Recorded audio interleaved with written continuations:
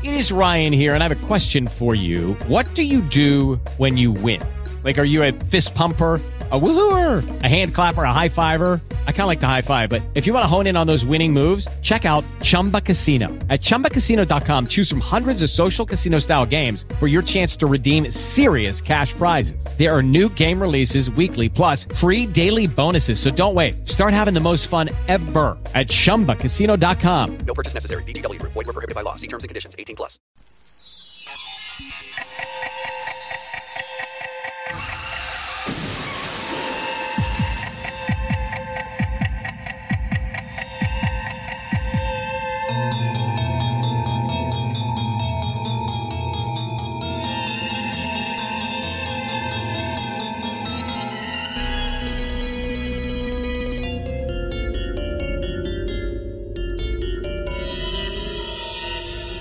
Hi there, I'm Chris Stashew. I'm Mike White. And this is Father Malone. And we are the hosts of Dreams for Sale, a Twilight Zone 1985 podcast, and by our accounts, the only Twilight Zone 1985 podcast. So there. Suck it, iTunes. Yeah, we got you now, iTunes. On this episode of Dreams for Sale, we're going to be taking a look at the 22nd episode of the Twilight Zone from 1985. That episode is broken into 3 parts: Take My Life, Please, Devil's Alphabet, and The Library.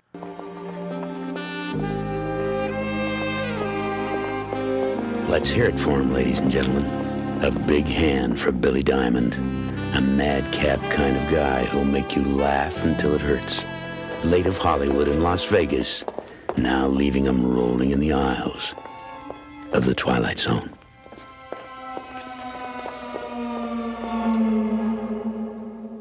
So this episode aired March 28th, 1986. This first segment, Take My Life, Please, is directed by Gus Draconis. It is written by Gordon Mitchell, and it stars Tim Thomerson and Xander Berkeley. Tim Thomerson plays a comedian who has stolen his routine from another comedian, and because he has done that, he ends up paying the ultimate price. Thomerson, huh? That's what you're going with? Is it Thomerson? Yeah. Yes. Oh, the H is silent? Yeah. You know what they say? Public education failed me.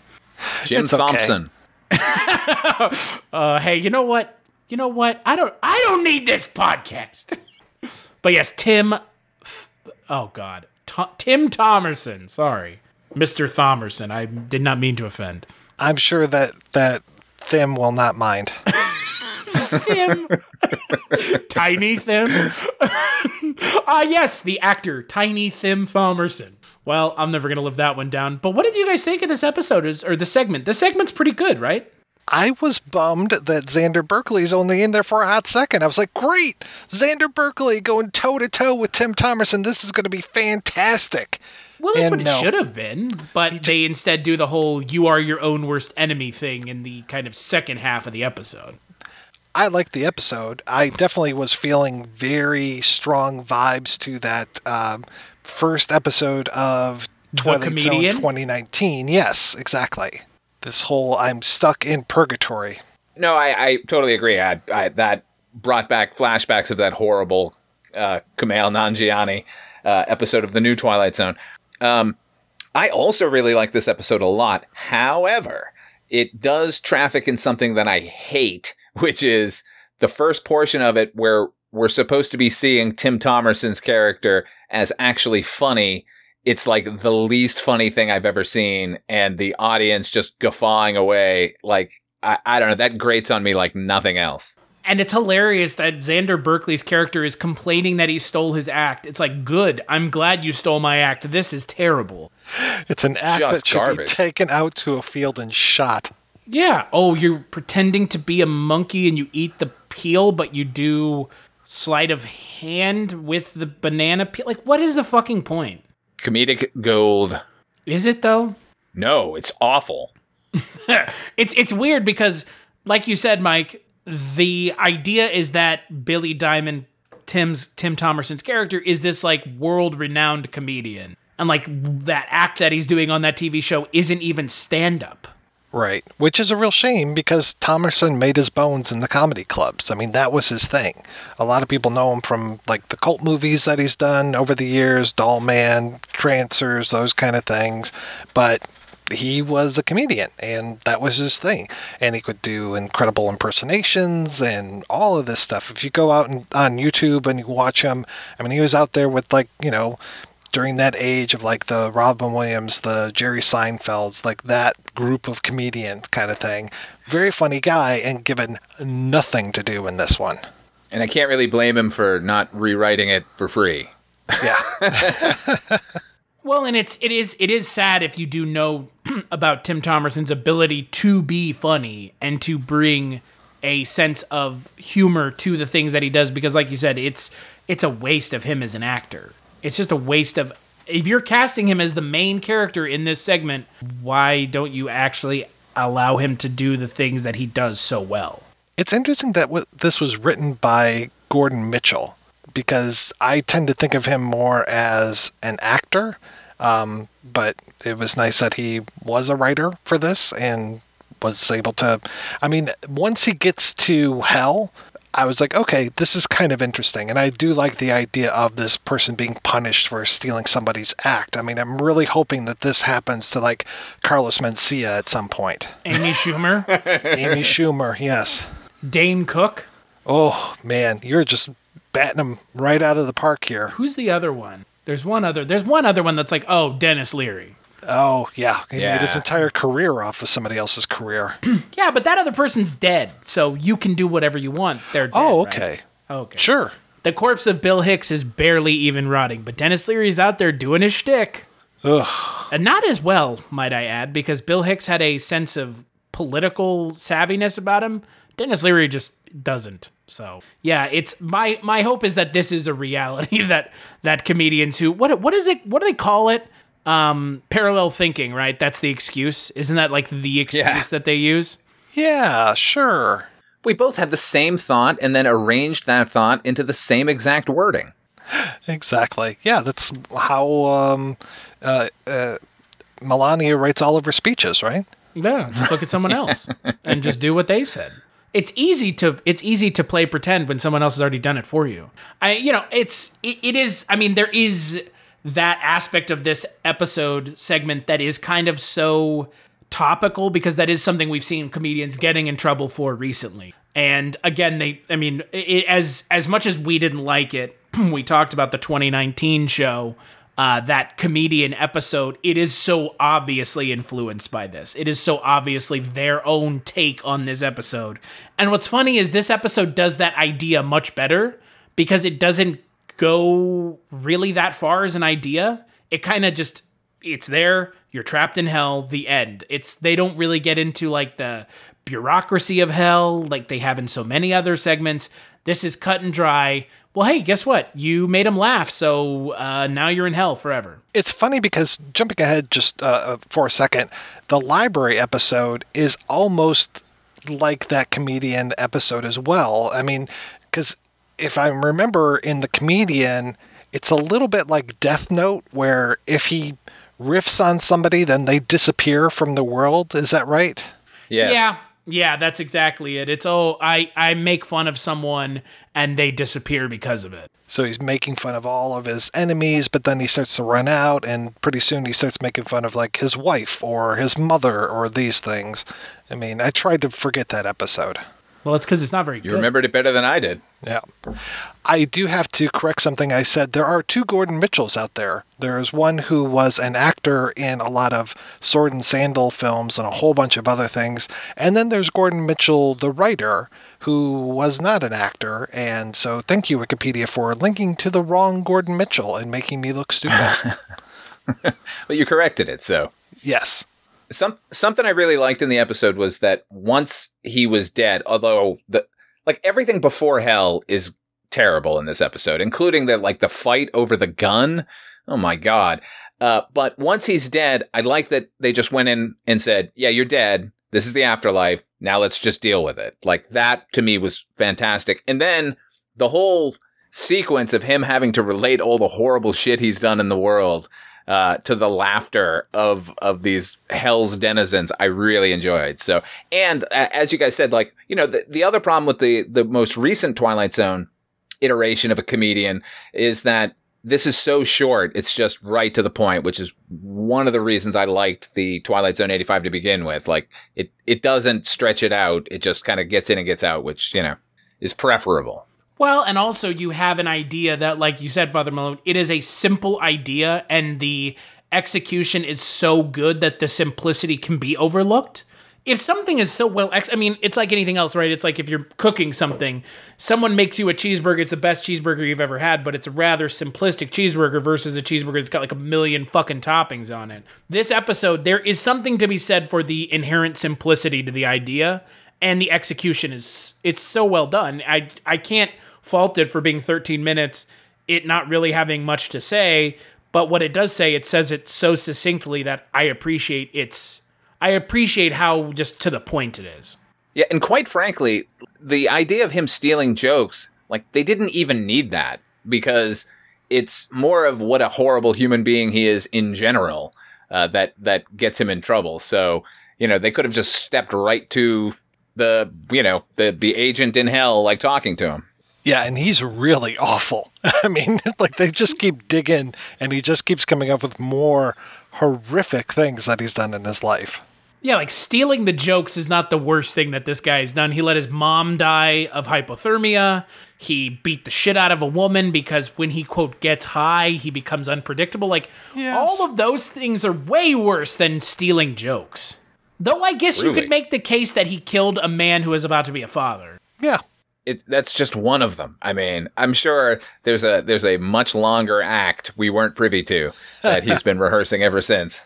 If I see, in my own head, I would like to believe that Tim Thomerson's character dies and Xander Berkeley's character doesn't.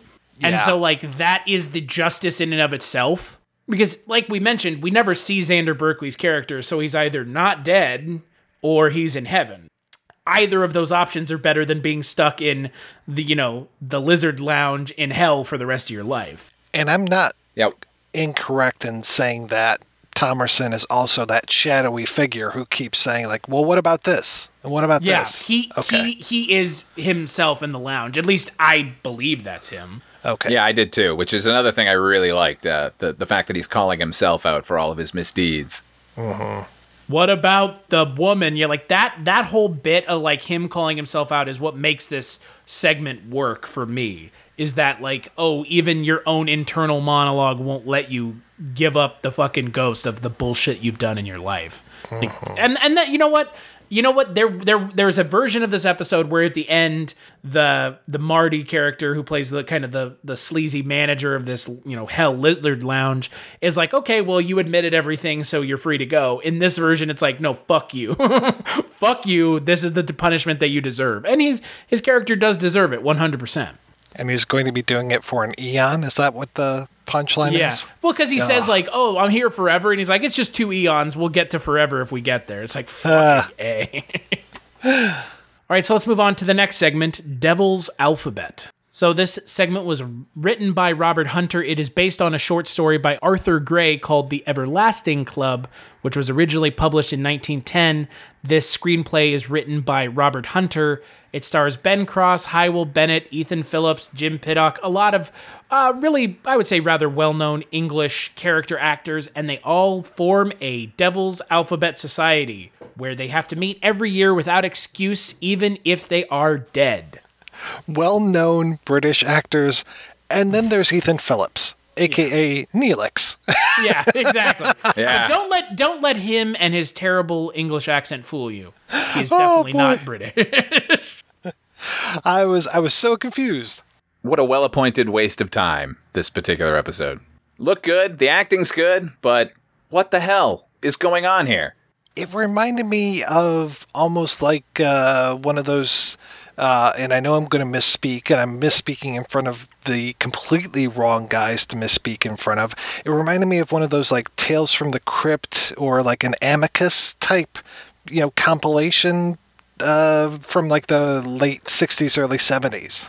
Yeah, this should be the wraparound segment. Yeah, it also reminded me of Peter Straub's book Ghost Story, where they have a group of men who get together every winter to tell ghost stories to one another.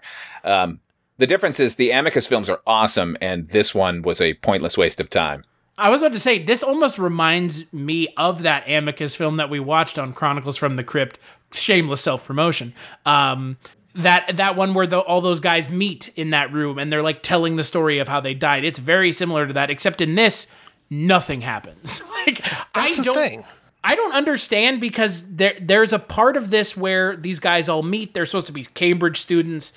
These guys all look like they're in their fucking 40s, first off, which I think sets it sets the tone really poorly from the get-go, because at the beginning they're like, oh, we've got our lives ahead of us. It's like, you are old dudes. You're in your like late 30s, early 40s.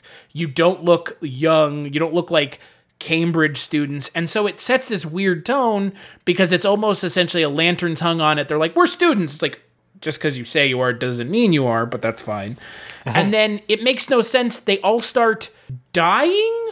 Yeah, that's the thing. Unbeknownst to the audience as to why. They never tell us why. It seems that maybe the universe is stepping in. If these guys, I thought for sure these guys were like, hey, you know what? We're like, I don't know, skull and bones type of a-hole guys, and we're going to be wicked. Let's just go out there and be as wicked as we possibly can. Here we are, the meeting of the Devil's Alphabet, and we're going to go out there and we're going to, like, I don't know, have sex with underage girls and just start doing drugs and just all this horrible shit, just fuck over our fellow man. And we can come back here year after year and tell stories of how we humiliated people and ruined lives and all this. And so then the universe starts getting back at them for being a-holes. But that never happens. Like, I like the premise of this story of, like, we create this club, we start to die, we still are obligated to come back to this club because we made a promise and we signed it all in blood. But there's no meat on it. It's just the bones of a story, and there's nothing there holding it all together. Yeah, at least if they had something like, they are out doing wicked deeds the year through, then not only could it be that the universe is trying to get back at them, but, as dead people who are forced to continue to be part of this cabal, like, couldn't they feel guilty and bad? I don't know. There was a million avenues to take, and they took the worst one possible, where these guys don't do anything, and then some force maybe is picking them off, and what a mess. I don't know. I mean, why not just make it a Crossroads story where they essentially all are agreeing to sell their souls to the devil together? I mean, something that would have been something. And then they all want out of it, and so it's killing them one by one, starting with A and moving through the letter F. I mean, that's the other thing. Like, why even call it the Devil's Alphabet? Like, that doesn't even. The way you write this story and the way you adapt this story into making sense is they sell their souls to something, and then they each start dying as they try to get out of it once they realize what it means, what they've actually done. They actually understand the ramifications of it. And then the final guy gets out, and he allows everyone to get out at the same time. It's so fucking stupid. This segment is just dumb. It's just the definition of stupid, because it's a great idea completely squandered. Agreed. Yeah. Here's the example of another episode about the devil, and this time it's a fucking waste. Yeah. Yeah, other than saying Devil's Alphabet, I'm not sure what bit of Satanism was being dipped into here. It's not Dealer's Choice, which is a fucking great episode with... That's a really good Satan episode, yeah. Yeah. Uh-huh.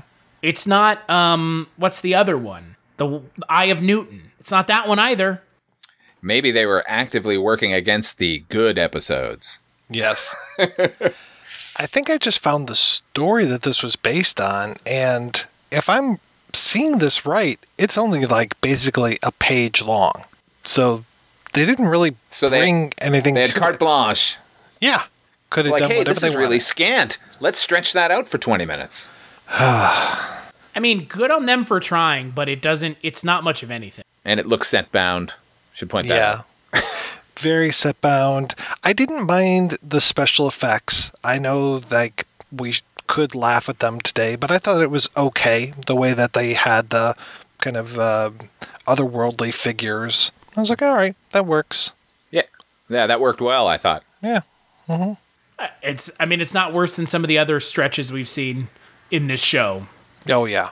But it's of the 3 segments on this episode, I think, unless the library is the one that everybody really doesn't like, this is the weakest of the 3. Yeah. Yeah, I agree with that, definitely.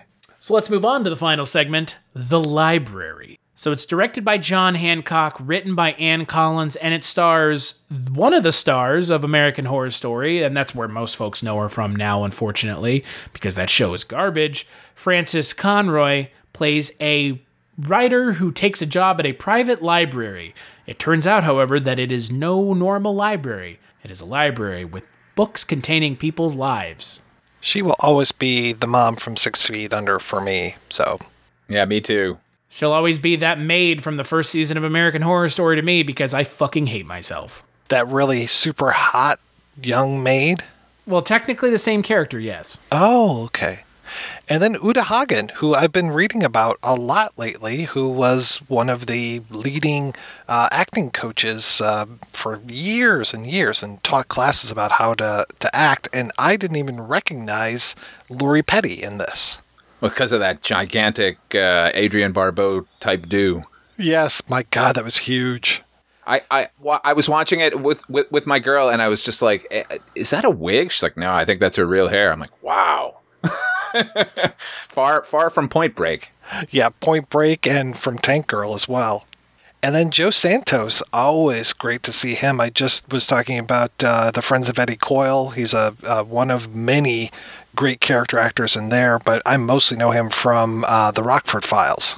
But we're just talking about the cast and haven't even talked about the actual show yet. Well, that's probably because it's very trope heavy. Super trope heavy. It is tropey. It is tropey to a fault.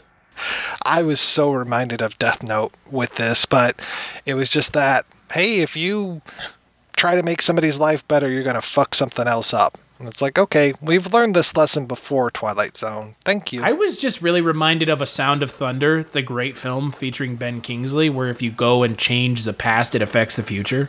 The great film? Yes. Yeah, that's one of my favorites. A true American cinema classic.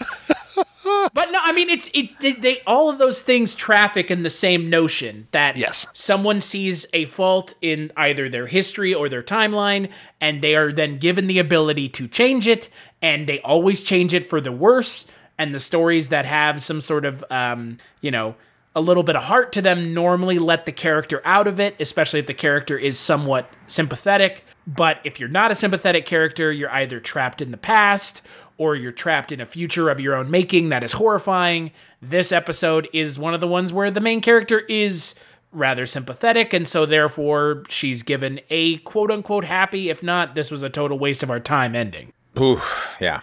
I mean, this episode, or this segment rather, it's sort of just much like the comedians not saying anything funny but everyone's laughing. This is another trope that drives me nuts, where you change one thing or you change something and then everything is basically the same except a little bit different. Like, if you change someone's life fundamentally, for instance, as you mentioned, Joe Santos becomes a priest. Why is he living in an apartment building? Wouldn't he be at the rectory? I mean, yeah. It's little things like that. Like, oh, okay, I'm going to make her very successful now. So she's a lawyer, but she still lives with you in this shitty apartment. Like, your entire destiny has been changed, and nothing has really changed. Just a little thing to, gum up the works a little. Well, it's like, remember that film White Man's Burden with John Travolta, where it's like, okay, you know what, now African American people are in charge and white people are the minority, and it's like, and that's as far as they got as thinking that through.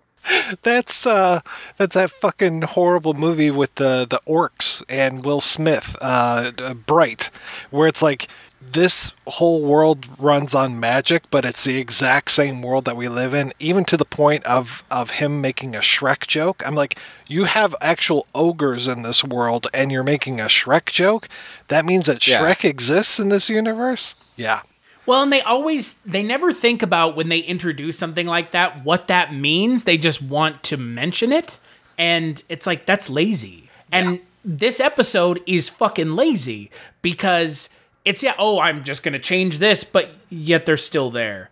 And I mean, they go as far as to hang a lantern on it in the fucking episode, which is like, why didn't I just put us somewhere nicer to live to begin with? Like, why didn't you? Why didn't you just change everything? Didn't you? Well, and that's the thing. It's the character of Ellen, played by Frances Conroy, because she doesn't immediately go to that level, it's meant to make her sympathetic. And, like, it does its job because, again, I would say she's a rather sympathetic character. She's not doing any of this with malice. I mean, she never writes anyone. She even writes Joe Santos's character, who is a piece of shit to her.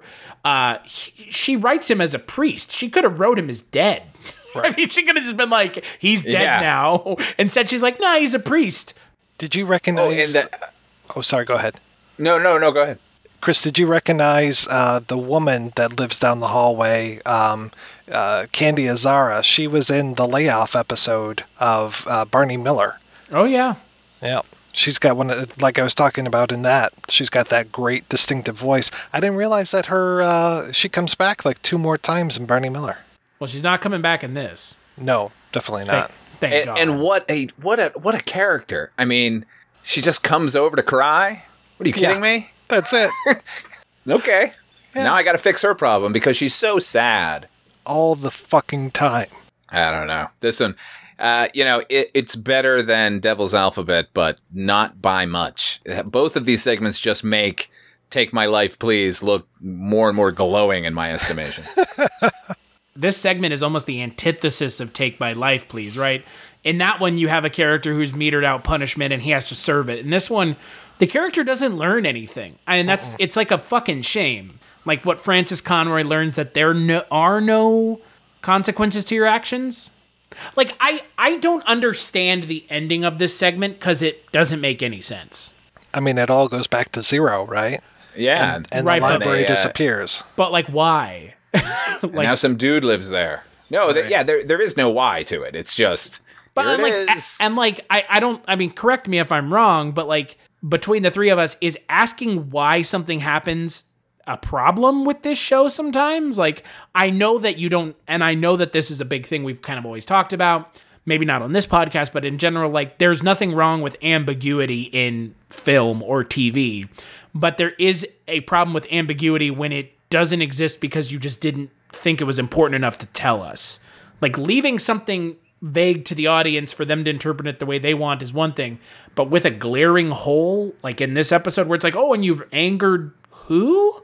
Them? Right. Aliens? I don't need to know. Because she says humanity at one point. So is she a fucking alien too? Yeah. Like, I don't mind in Beetlejuice not knowing how the hereafter bureaucracy works. Because that's one little segment of that entire film. But when the entire thing is predicated on this idea and you don't give us any more than you just change words in a book and then bad things happen, like, we need more than that in this case. So I think it's really a case-by-case basis as far as, like, what they need to tell and what they don't. In this case, you're right. They just thought the premise was so good that we weren't going to be asking these questions. And when you have all of a sudden the library starts shaking and the character is going, you have to leave. The world is changing. It's like, what? And then she opens the door and the library is gone. Like, sure, okay. Like, that's essentially what we're being told. Like, just accept it and move on. It's a time quake. Sure. Sure, why not? We'll just put time in front of things and that'll make it better. It's lazy. I mean, again, it's not a bad segment. It's just lazy. And the internal logic of the episode, either it doesn't have any or the internal logic it claims to play by, it just doesn't. I read a quote, like Alan Brenner, the story editor on the show, said, like, of this particular episode, that Take My Life, Please never should have made it past the script stage. And I'm like, the other segments are so much worse. What are you talking about? Right. Jeez. What? Well, why would you even think that? Yeah, exactly. Like, of watching the finalized episode, you're like, yeah, that first one sucked. Well, it sounds like to me, he's like, we need more for that episode segment. It's like, no, you don't. This episode segment probably could have had some of its time taken away. Maybe give it to Devil's Alphabet. Maybe let Devil's Alphabet breathe a little bit more. This episode, it's the same thing 4 times in a row. Yeah. She does something and there's something different. And she does something and there's something different. Repeat that 2 more times and you have this segment. Right. Just, I don't know. And we've seen not worse than Devil's Alphabet. Right. It's just a shame because we've seen this same thing done before and we've seen it done better. I mean, it's really just the monkey's paw, right? I mean... Yeah, 100%. I mean, it's just this tropey idea of you've been given some sort of device, whatever that device is, to change your present or past or future, and you always fuck it up. It's lazy. It's just fucking lazy, and, how many more of these stories do we need to see for them to realize it's lazy? I'm going to guess at least one more. Probably more than that, unfortunately. At least one more this season. Most likely. Don't meddle with fate. Okay, we got that. Thank you, Twilight Zone. No, really, I mean it this time. Yeah, right. So on the next episode of Dreams for Sale, we're going to be taking a look at episode 23 of The Twilight Zone. We're 1 episode away from the finale of the first season of the show. Episode 23 is broken into 2 parts, Shadow Play and Grace Note. Until then, where can people find you, Father Malone? You can check me out at fathermalone.com. I've got a podcast up there called Dark Destinations. It's a travelogue to fictional towns. You can also hear me over on Chronicles from the Crypt. That's the podcast Chris and I do about the television series Tales from the Crypt. What about you, Mike White? You can find me over at the Projection Booth, which is available at projectionboothpodcast.com. And as for me, you can find me on Twitter at casualty_Chris. That's where I post all the podcasts that I work on, and I work on a fair amount with these 2 guys, so that's where you can go to find those. You can find this podcast online at twilightzone85.com. All the previous episodes are there if you want to check those out. And big thanks, as always, to Roxy Drive and Neutron Dreams for the intro and outro for Dreams for Sale, and we'll catch you on the next episode.